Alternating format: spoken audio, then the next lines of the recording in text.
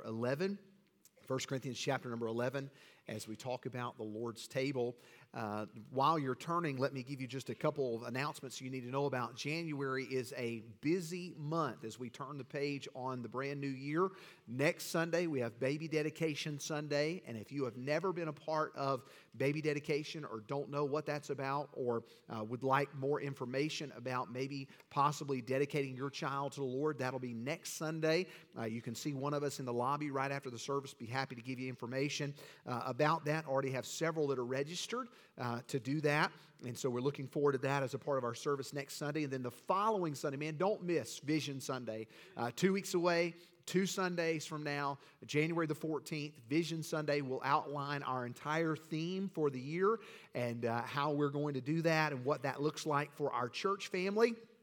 So that's on the 14th, and then on the 21st, January Jumpstart. I'm excited about January Jumpstart this year just because for the first time, our speaker for January Jumpstart is actually going to be here for a Sunday morning service. And so Pastor Scott Toole from Rosedale Baptist Church, Baltimore, Maryland, will be with us that Sunday morning, 3 weeks from now. January Jumpstart will kickstart on Sunday morning, January the 21st, and go Sunday morning, Sunday night at 6 o'clock, and then also on Monday evening at 6:30, and Pastor Toole will be talking about following the Lord in our homes, in our marriage, and if you're raising children or you're raising grandchildren. All of those topics will be discussed January Jumpstart, so don't miss that. I hope that you'll get some cards, invite some folks to be with you who may not have a church home, or maybe somebody who wants to be here for Sunday night, Wednesday night, if they don't, or Sunday night, Monday night, that does not have a church service that they attend, but cards in the lobby, you can get those on the way out. 1 Corinthians 11, have you ever seen a sign that read, "All sales final"? All sales final. Doesn't something about that saying or that phrase just kind of strike fear, of what that represents, what that means? My favorite store to shop at, there is a clearance center in North Carolina, and when you walk in the door, big, bright red letters, "All sales final." And so when we think about that saying or that phrase, it implies several things.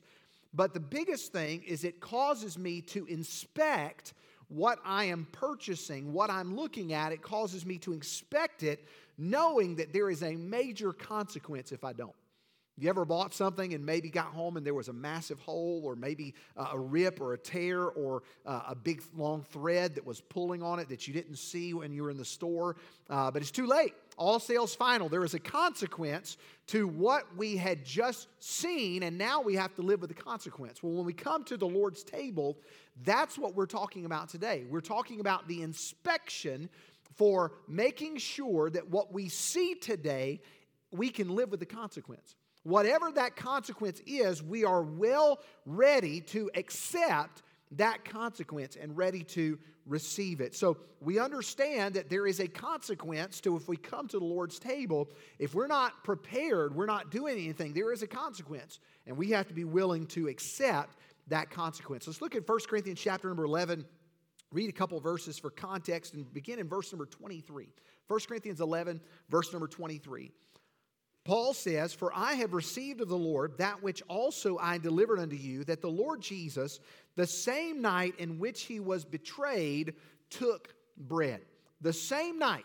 Now, we know about that. We'll talk about that in just a minute. But the same night he took bread, and we see in the next few verses, he talks about this historical context, but also not just the historical, but how it applies to me scripturally when he says, "This is my body broken for you. This is the blood that was shed for you. This do in remembrance of me." So let's talk about this morning the Lord's table and what that represents. So let's pray, and then we'll dive into the text. Father, we thank you so much for your word.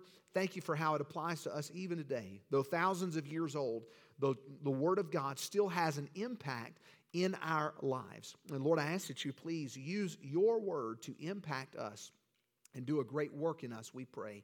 In Jesus' name, amen. If you're taking notes this morning, I want you to write down, number one, the history that's mentioned. The history. Corinth was a fractured community. All kinds of problems. They were doing everything that Paul was telling them. On the outside, this looked like a healthy church. It looked like they were serving, they were doing all these right things, but it did not have any change on their lives. They were checking all the boxes. They were doing the right things. They were serving. They were living. They were doing all of these things that we would look and say, man, what a great church. But on the inside, there were major problems. And when I say on the inside, I'm not just talking about when they came inside the walls. I'm talking about when they came inside their heart. There were major issues with this church. They were coming to church, partaking of all the things of the church, serving, doing all the right things, but they were not allowing the gospel and what Jesus did on the cross to change them. And we see a part of that in verse number 23 when Paul references the dinner. The dinner. He says, I received of the Lord that which also I delivered unto you, that the Lord Jesus, the same night in which he was betrayed, took bread. Paul said in 2 Corinthians chapter 5 and verse number 17, therefore, if any man be in Christ, he is a new creature. Old things are passed away. Behold, all things are become new. And so the way that we tell that someone has been changed by the gospel is that we see an evident change in their lives. The process is called sanctification. We know that when we get saved, that moment where we recognize that we're a sinner and we need a Savior and we call out to Jesus for salvation, that process is called justification, just as if I never sinned. We're declared righteous in the sight of God. But then the process that takes place over the rest of our lives is called sanctification. Sanctification. Now, here's the thing about sanctification. It looks different for everybody. We might say, man, I received Christ on Sunday and Monday I go to work and I want to tell all my friends about it. And I want to tell them what Jesus has done for me. And there's an immediate change in my heart where, man, I just can't live the same way. My vocabulary changes. And the things that I used to do, I feel uncomfortable now doing them. And there's a radical metamorphosis that takes place instantaneously. And I cannot help but be different. But for other people, that process might take years. Where someone on the outside looking would maybe even question, did that person ever change at all? Was there ever any real transformation that took place? Because I just don't see anything different. We think about that process that takes place, sanctification. The key is knowing personally that something has changed within you. See, we're not the Holy Spirit. I know sometimes we like to play the Holy Spirit, but we're not the Holy Spirit. I can't tell if someone is truly saved or not. Jesus told the disciples, by their fruits ye shall know them. What they do on the outside is an indicator of what's on the inside, but it's not always a true picture of what's on the inside. Not always the case. We see people who have been saved for years, and maybe it takes them years to realize, I want to take that first step of believer's baptism. Some people say, man, as soon as, just like Acts chapter number 22, or Acts chapter 2, they that gladly received his word were baptized. It's immediate, but for some, it's not. Sanctification is a process that's different for everyone. And Paul criticized this church for focusing on doing rather than being in Christ. And that is the difference. He started the chapter in chapter number 11 in verse 1. He said, be followers of me, even as I am of Christ. See, the focus of the Christian life should be to follow Jesus wherever he leads. That's our focus. Wherever he leads me, that's where I want to go. I'm going to follow him no matter what. And that might not always make sense. That might look different for everybody. That might not make sense to your friends or your family or your coworkers. Why in the world would you do that? But we're following him. Paul took them back to the beginning, to that very first Last Supper, that last time they would be together, that first night in a dark lit room where Jesus would remind them that he was getting ready to leave them. And he would remind them that all of these things that were getting ready to transpire. But remember, that night, it was that same night when everything changed amongst the disciples. One of those guys would betray Jesus. One of them would deny him. All of them would run from him. But isn't it amazing that just like that night and those disciples, the ups and downs they had, Isn't it amazing that we experience ups and downs in our Christian life as well? Isn't it amazing that there are times we feel like we make decisions where we deny Jesus? Where there are times in our life where we betray Jesus? Where we look at what Jesus has done for us and the sacrifice that He paid on our behalf, and we don't even acknowledge that in our lives. There's going to be ups and downs for you too. Ups and downs in your life, whether you've been saved 5 minutes or 50 years. We all struggle. But what's amazing about these men is that while each of them struggled in their faith, all of them were willing to die for it. They all struggled with their faith. But at the end of their lives, all of them were willing to die for it. So the question this morning is, how important is your faith? How important is your faith in your life? Are you willing to die for it? Say, Pastor, that's a big question. Well, let's make it a little easier this morning. Are you willing to put yourself to death for your faith? Say, Pastor, that's I don't know if you should ask that question. That's kind of personal.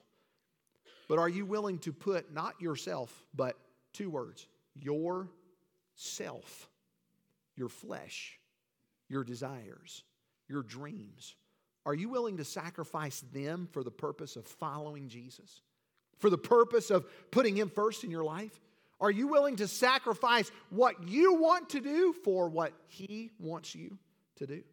See, the dinner is that night, but then He talks about the distinction in verse 24 and 25.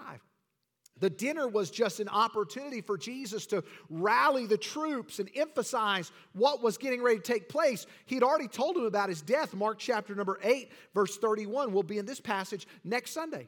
Mark 8:31, and He began to teach them that the Son of Man must suffer many things, be rejected of the elders of the chief priests and scribes, and be killed, and after 3 days rise again.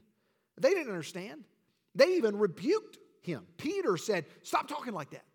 Don't say things like that, Jesus. That's not right. But even in that, Jesus was supposed to be the one who brought restoration to the masses. He was supposed to be the one that provided peace for their region, to get them away from Rome's grip on their lives. And He did all those things, just not the way that they thought that He would. See, Jesus doesn't work according to our standard, according to our expectation. He works according to what's best for us. Jesus focused on the spiritual needs first, not the physical need first. And Paul talked about in verse number 24, the broken body and the blood that was shed. In verse 24, when He had given thanks, He brake it. Jesus said, take, eat, this is my body, which is broken for you. This do in remembrance of me. Verse 25, after the same manner also He took the cup when He had supped, saying, this cup is the New Testament in my blood. This do ye as oft as ye drink it in remembrance of me. This is not the doctrine of transubstantiation that is taught in some churches, the belief that the bread and cup actually become the body and blood of Jesus. We're partaking with Him in His sufferings. That's not that.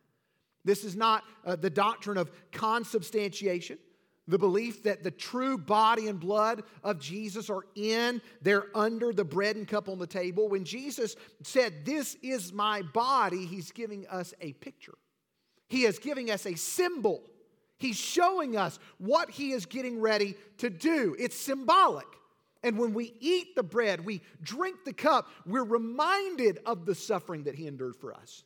When it says in verse 24, broken for you, on our behalf. He did that for us. Isaiah chapter 53 and verse 3, He is despised and rejected of men, a man of sorrows and acquainted with grief, and we hid as it were our faces from Him. He was despised and we esteemed Him not. Surely He hath borne our grief and carried our sorrows, yet we did esteem Him stricken, smitten of God, and afflicted. Jesus did that for us. For us. And we know that because the very next verse, in verse number 5, it says, but He was wounded for our transgressions. He was bruised for our iniquities. Not His own. He didn't have any. He was wounded for us. He was bruised for us. The chastisement of our peace was upon Him. But here's the great part. And with His stripes, we are healed. We are healed. He did that for us. But how many times do we thank Him for suffering for us? How many times do we come to an altar, or we go to our prayer closet, or we have our time of prayer and meditation with the Lord, and we don't even think about thanking Him for what He did for us? We think about, Lord, please bless my job this week, and please bless my kids, and bless my wife, and bless my spouse, and bless my home, and all these different things, and yet we neglect the greatest gift that's ever been given to mankind. So, Pastor, we talked last week that the greatest gift was Jesus. Yeah, but Jesus didn't come to live. He came to die. He was born to die. The song, Born to Die upon Calvary. He came with a purpose in mind, and that purpose was redemption. But He had to die to do it. We see the dinner, we see the distinction, what those things represent. And then number 3, we see the display in verse 26. It says, for as often as ye eat this bread and drink this cup, ye do show the Lord's death till He come. That's why we partake in communion. It's a showing of the suffering that was taken on our behalf. We're not told how often we're supposed to partake. We're just told to remember when we do partake. Some churches do it every week. Some churches do it once a year. Some churches do it monthly, quarterly, whatever. There's no right or wrong. It's just so significant that we're supposed to set aside time to partake in what He did for us, to be constantly reminded of His death on our behalf. And we're supposed to do that until He comes. Till He comes. Celebrating His death until He returns in glory. Until we see Him. And think about this. Our lives, hardships that we endure, will only make sense when we're in His presence. When I'm with Him, it reminds me. When I spend time with Him, it reminds me that I'm not alone and that I can endure, that I can keep going, that I can get through whatever it is that I'm facing, whatever hardship I'm in front of right now. I know that I can face it because I'm with Him. But think about on that day, and when He comes and we're in His presence then, we'll know that everything that I faced in life, man, I didn't even realize the impact that His presence had. Him being with me, knowing that I'm not alone, knowing that I can endure. Romans chapter 8 and verse number 18 says, for I reckon that the sufferings of this present time are not worthy to be compared with the glory which shall be revealed in us. We're going to look back one day and compare and say, man, I don't even know why I was bothered.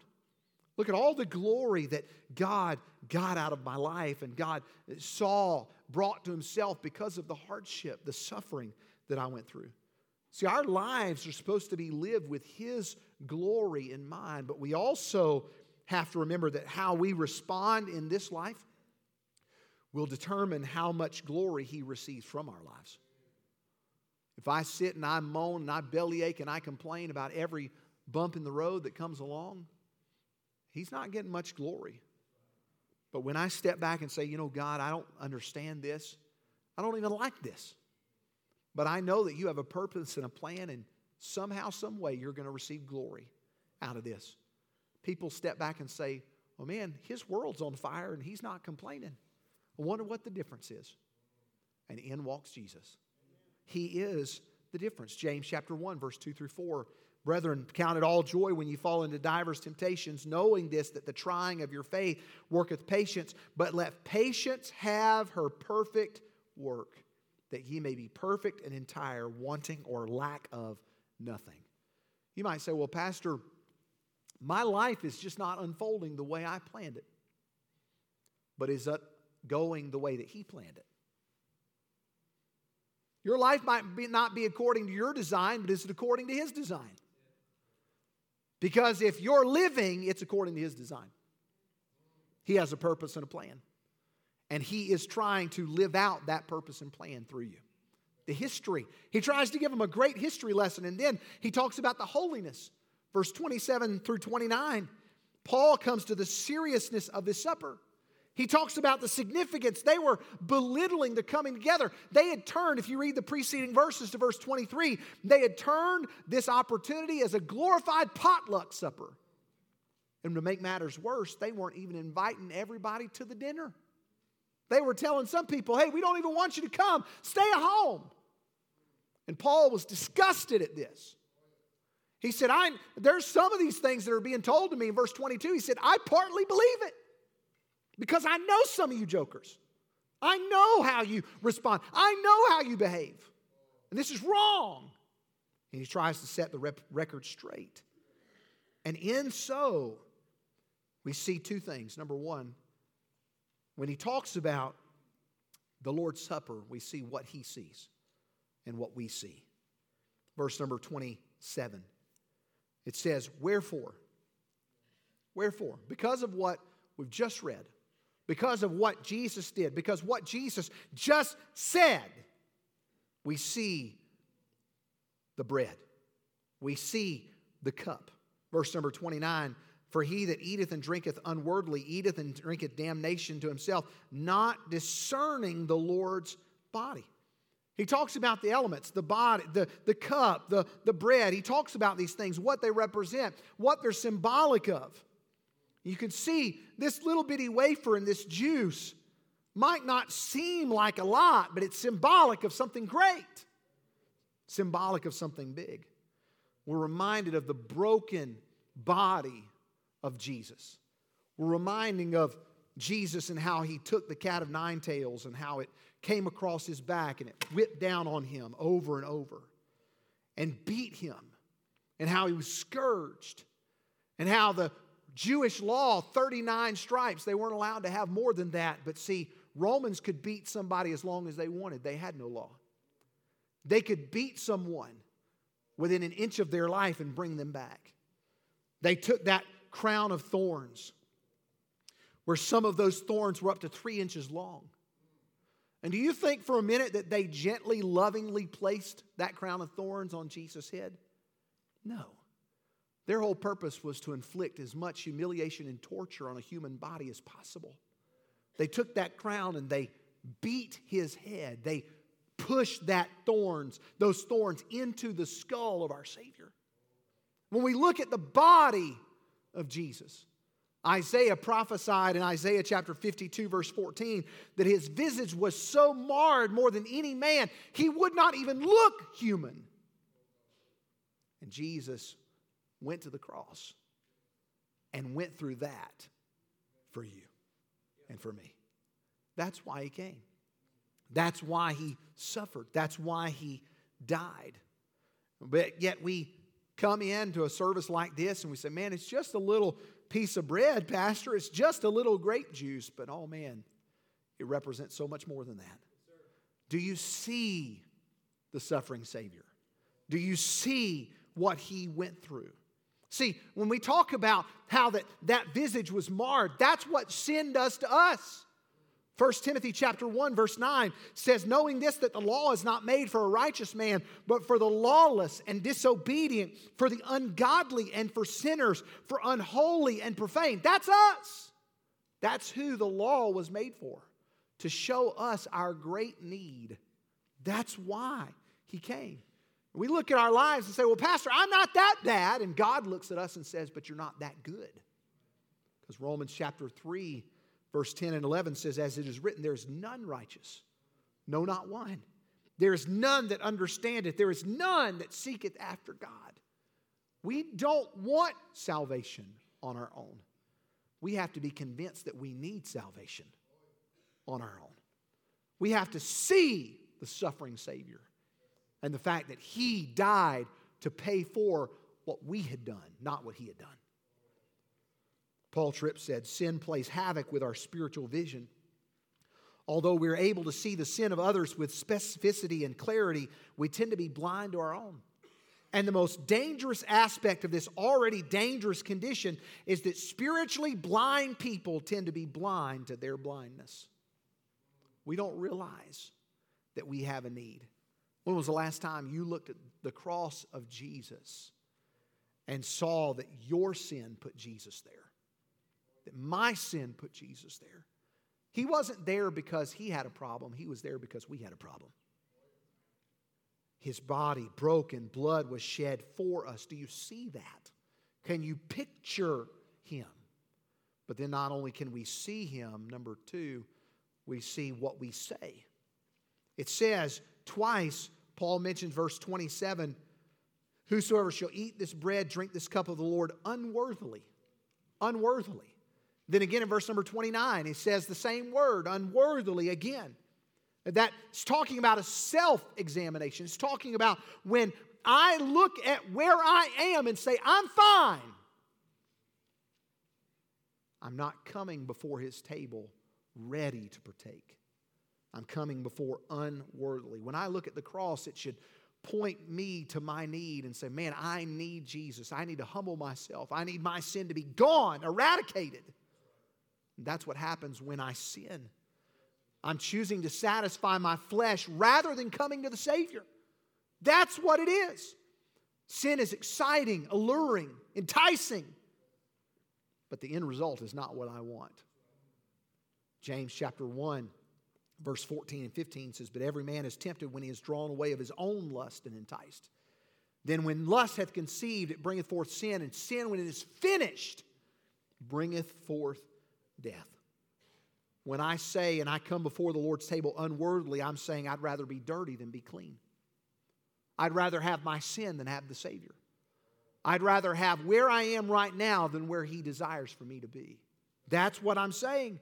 And Paul isn't saying you have to be worthy to partake. That's never going to happen. But Paul is saying we should partake in a worthy manner.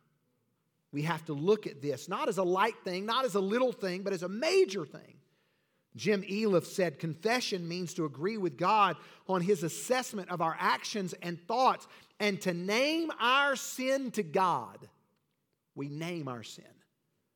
We don't come before the Lord and say, man, God, aren't you lucky to have me? Aren't you lucky to have me as your child? No, we come before God's presence and say, God, I don't even understand why you would want to be near me. Why you would want to save me.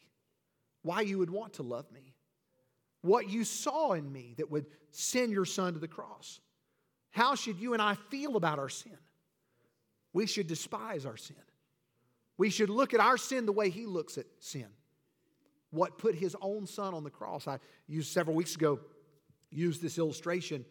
The fact that if you and I, our children, maybe your son, your daughter, your grandchild, were killed by a drunk driver in a car accident, you would have a totally different vantage point on alcohol from that point forward.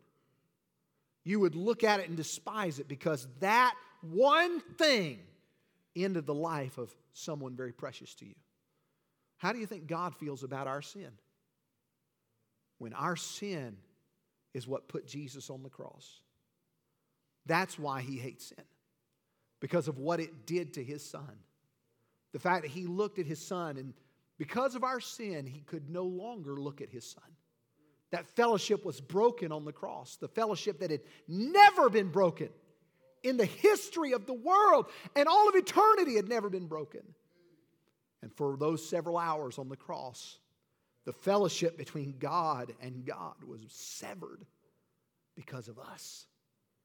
That's why when we look at our sin and we say, you know what, it's not that big of a deal. Or nobody knows about it. Or I'm just going to keep doing it and I'm going to confess it, but I'm not going to repent of it. That's why it's so damning in our lives. That's why Paul says you're unworthy. You're doing this in an unworthy manner.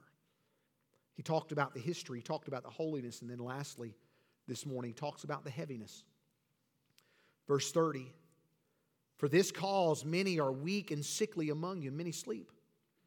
It wasn't the fact that they were eating while excluding others.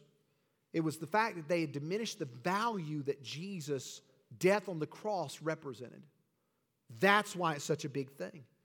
He said in verse 27, to be guilty of the body and blood of the Lord. To be guilty, to partake without preparation is to invoke and invite the wrath of God on our lives. That wrath of God that took place at the cross, I'm inviting it into my life when I'm not preparing. Two things that Paul shares with them. Number one, he shares with them the death sentence. The death sentence. It's not uncommon to have sick people in church. It's not uncommon to experience death in church. Not in church, but to experience death in our church family. That's not uncommon. Those are fairly normal things. We don't wish for them to happen, but it happens. But the reasoning here in Corinth was uncommon. It says in verse number 30, for this cause, when you partake unworthily, when you don't examine yourself, when you're not prepared for what you're doing, for this cause, many are weak and sickly among you. Think about as this letter is being read and people are emaciated over here and people are coughing over here and people are not doing well over here. And as this is being read for this cause, you think that changed the tone of the service that day? As they're looking around seeing people who are sick. And then Paul said, and many sleep. Some of those people who have died recently are dead because they were not prepared to partake. That's the heaviness of what we're getting ready to partake in this morning. The death sentence. God sees this as such a significant act that He ended life because people were not doing it in the right way. That's how serious this is. So before we pop the top here on our little wafer and drink our juice, let us be reminded of the fact that some people who did this the wrong way died because of it. Some people who did this the wrong way are sick because of it, or weak because of it. That's why Paul said, verse 32, but when we are judged, we're chastened of the Lord, that we should not be condemned with the world. The goal isn't to be perfect. The goal is to be prepared to partake, to take time to confess our sin, knowing that we have a God who loves us and stands ready to forgive us. 1 John 1:9, but if we confess our sins, He is faithful and just to forgive us our sin and cleanse us from all unrighteousness. He wants us to be clean. But do we look at sin the way that He looks at sin? There was a death sentence. But then verse 31, lastly, there was a divine scapegoat. Verse 31, for if we would judge ourselves, we should not be judged. Spurgeon said, when we deal seriously with our sin, God will deal gently with us. Do we see our sin the same way God does? Do we look at this as a very significant act? When we're saved, God deals with us as children. When I see that something is not right, I have a responsibility to correct it. Because if I don't bother, He will correct it for me. Did you ever have parents, maybe when you were growing up, and you knew something wasn't right, but rather than fixing it yourself, you waited until mom and dad found out and then they fixed it? How many of you remember that when they fixed it, the consequences were far worse than if you would have just fixed it yourself? Hey, I know I have a need. I know what needs to be done, so I'm going to take care of it so God doesn't have to do it. That's what we're talking about. If you search your own heart and you know that there's sin there and you know that there's a problem, you need to deal with it before God does. Because when we come before His table in His presence, without examination, there is a consequence. He said in verse number 26, let a man examine himself. Examine yourself. Paul would later say, let a man examine yourself that you be in the faith. Do you know, number one, that you're saved? Do you know that you've been cleansed? Do you know that your life's been changed? Is that justification taking place? Is that process of sanctification ongoing? If it's not, that's the first step. The first step is not to partake. The first step is to be clean. But then once you are clean, the next step is to partake in a worthy manner. When we look at our life today, all He's ever wanted is our hearts to be right, the relationship to be correct, the relationship to be restored. That's what He wanted in the Garden of Eden. That's what He wants with us.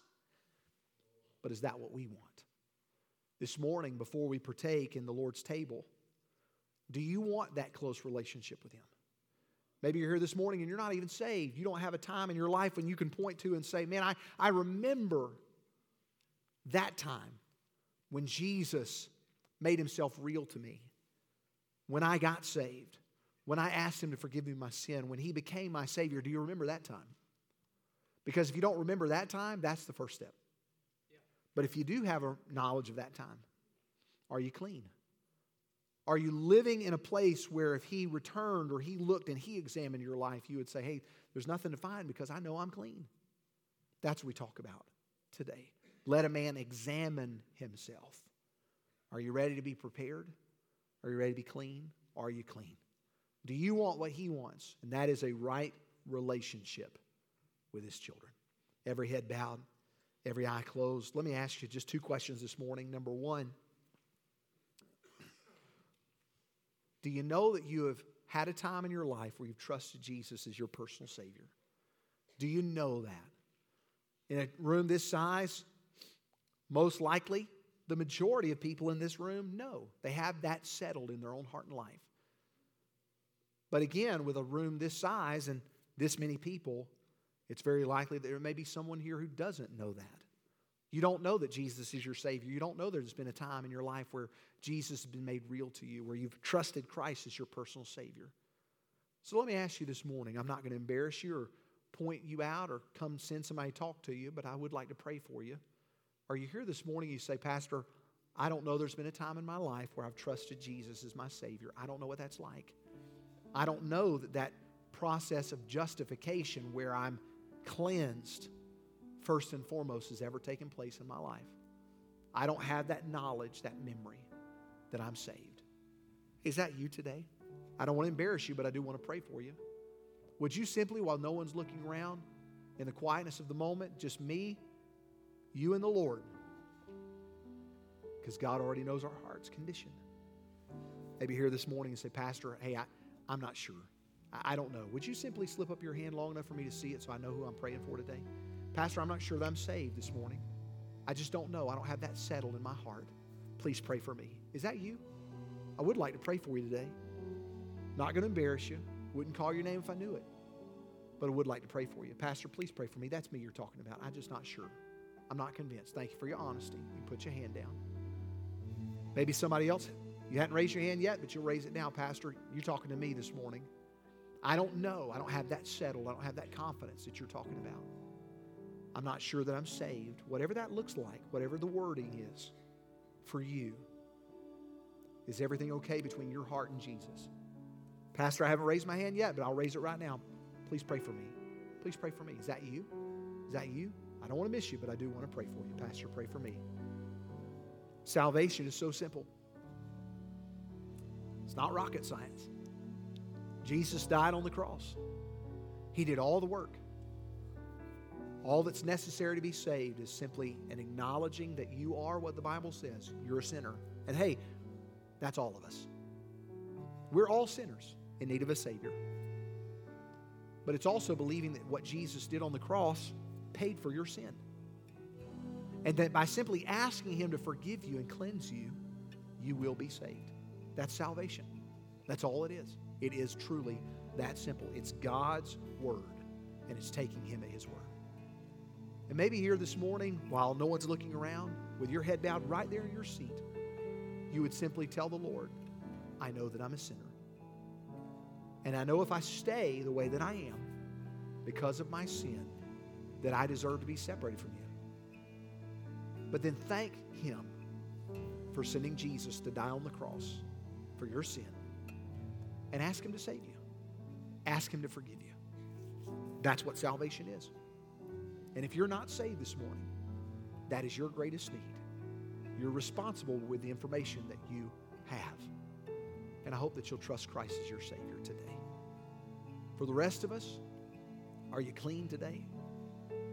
Are you examining yourself? Have you taken an opportunity to open the closet doors, get the broom out, sweep out all the junk that's been there for a while that needs to be gotten rid of?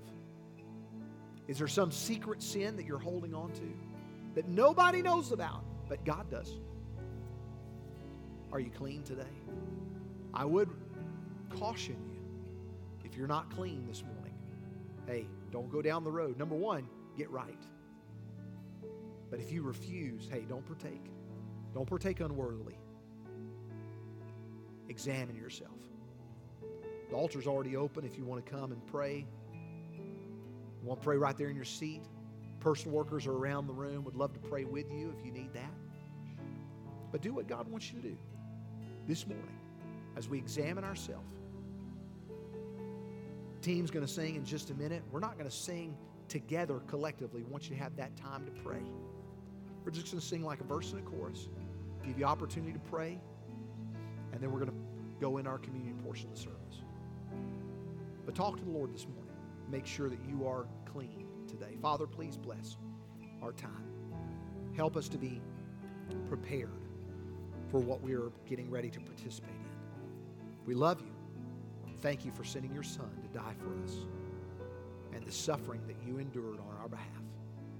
Help us to acknowledge that, but then, Lord, help us to partake worthily because we are clean in your sight.